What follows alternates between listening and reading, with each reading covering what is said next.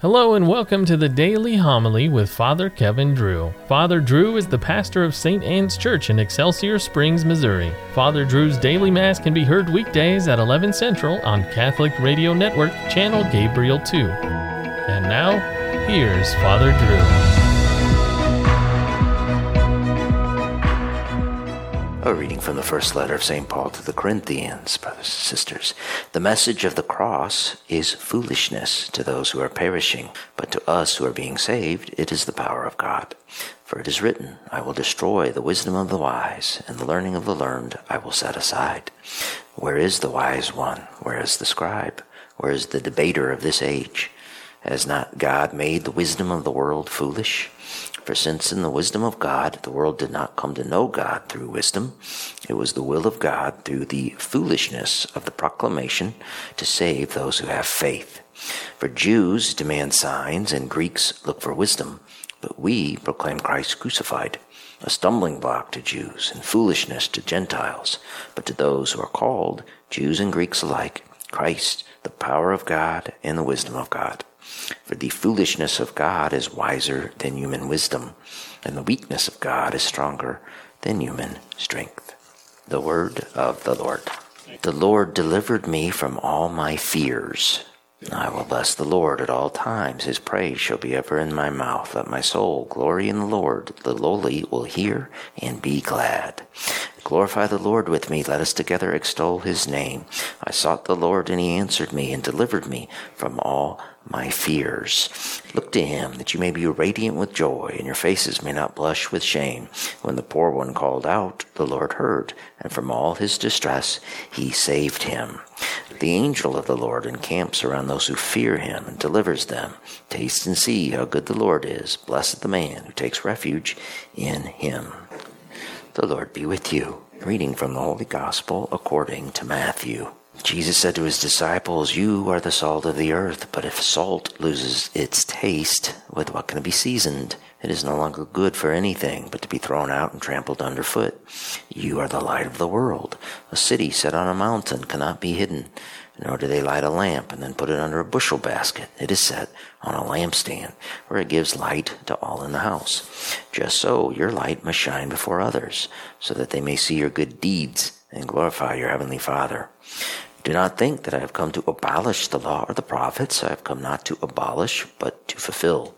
Amen, I say to you, until heaven and earth pass away, not the smallest letter or the smallest part of a letter will pass from the law, until all things have taken place. Therefore, whoever breaks one of the least of these commandments and teaches others to do so will be called least in the kingdom of heaven. But whoever obeys and teaches these commandments will be called greatest in the kingdom of heaven. The Gospel of the Lord. We do not consume the Eucharistic bread and wine as if it were ordinary food and drink.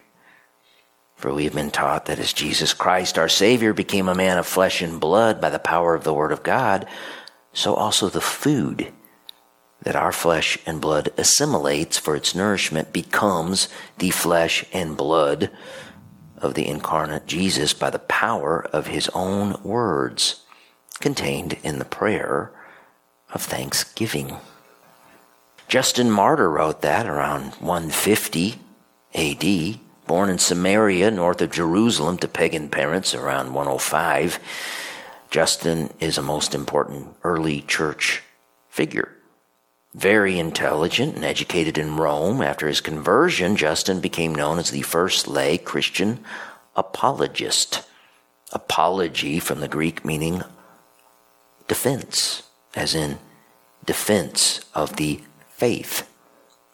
Listen to Justin defend the Most Holy Eucharist. No one may share the Eucharist with us unless he believes that what we teach is true, unless he is washed in the regenerating waters of baptism for the remission of his sins, and unless he lives in accordance with the principles given us by Christ.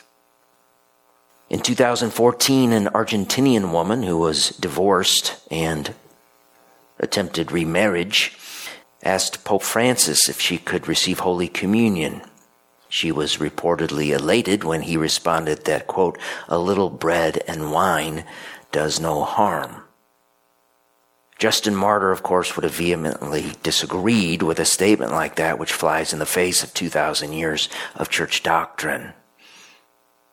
He would have argued that a little bread and wine could indeed do a lot of harm if one dared eat it while not living in accordance with the principles of Christ. And Justin Martyr would have gone to his death defending these principles. Actually, he did go to his death defending them in 165. Justin Martyr was martyred for his faith, beheaded with others during the persecution of the Roman Emperor Marcus Aurelius. There's an ancient account of his death. Quote, "The saints were seized and brought before the prefect of Rome, whose name was Rusticus. As they stood before the judgment seat, Rusticus the prefect said to Justin, 'Above all, have faith in the gods and obey the emperors.' Justin said, 'We cannot be accused or condemned for obeying the commands of our Savior, Jesus Christ.' The prefect Rusticus said, 'Now let us come to the point at issue, which is necessary and urgent. Gather around them, and with one accord offer sacrifice to the gods.' Justin said, 'No one who is right thinking stoops from true worship to false worship.' The prefect Rusticus said, 'If you do not do as you're commanded, you will be tortured without mercy.' Justin said, 'We hope to suffer torment for the sake of our Lord Jesus Christ, and so be saved. For this will bring us salvation and confidence as we stand before the more terrible and universal judgment seat of our Lord and Savior.' In the same way, the other martyrs also said, 'Do what you will. We are Christians. We do not offer sacrifice to idols.' The prefect Rusticus pronounced sentence saying, 'Let those who have refused to sacrifice to the gods and to obey the command of the emperor be scourged and led away to suffer capital punishment according to the ruling of the laws.' Glorifying God, the holy martyrs went out to the accustomed place.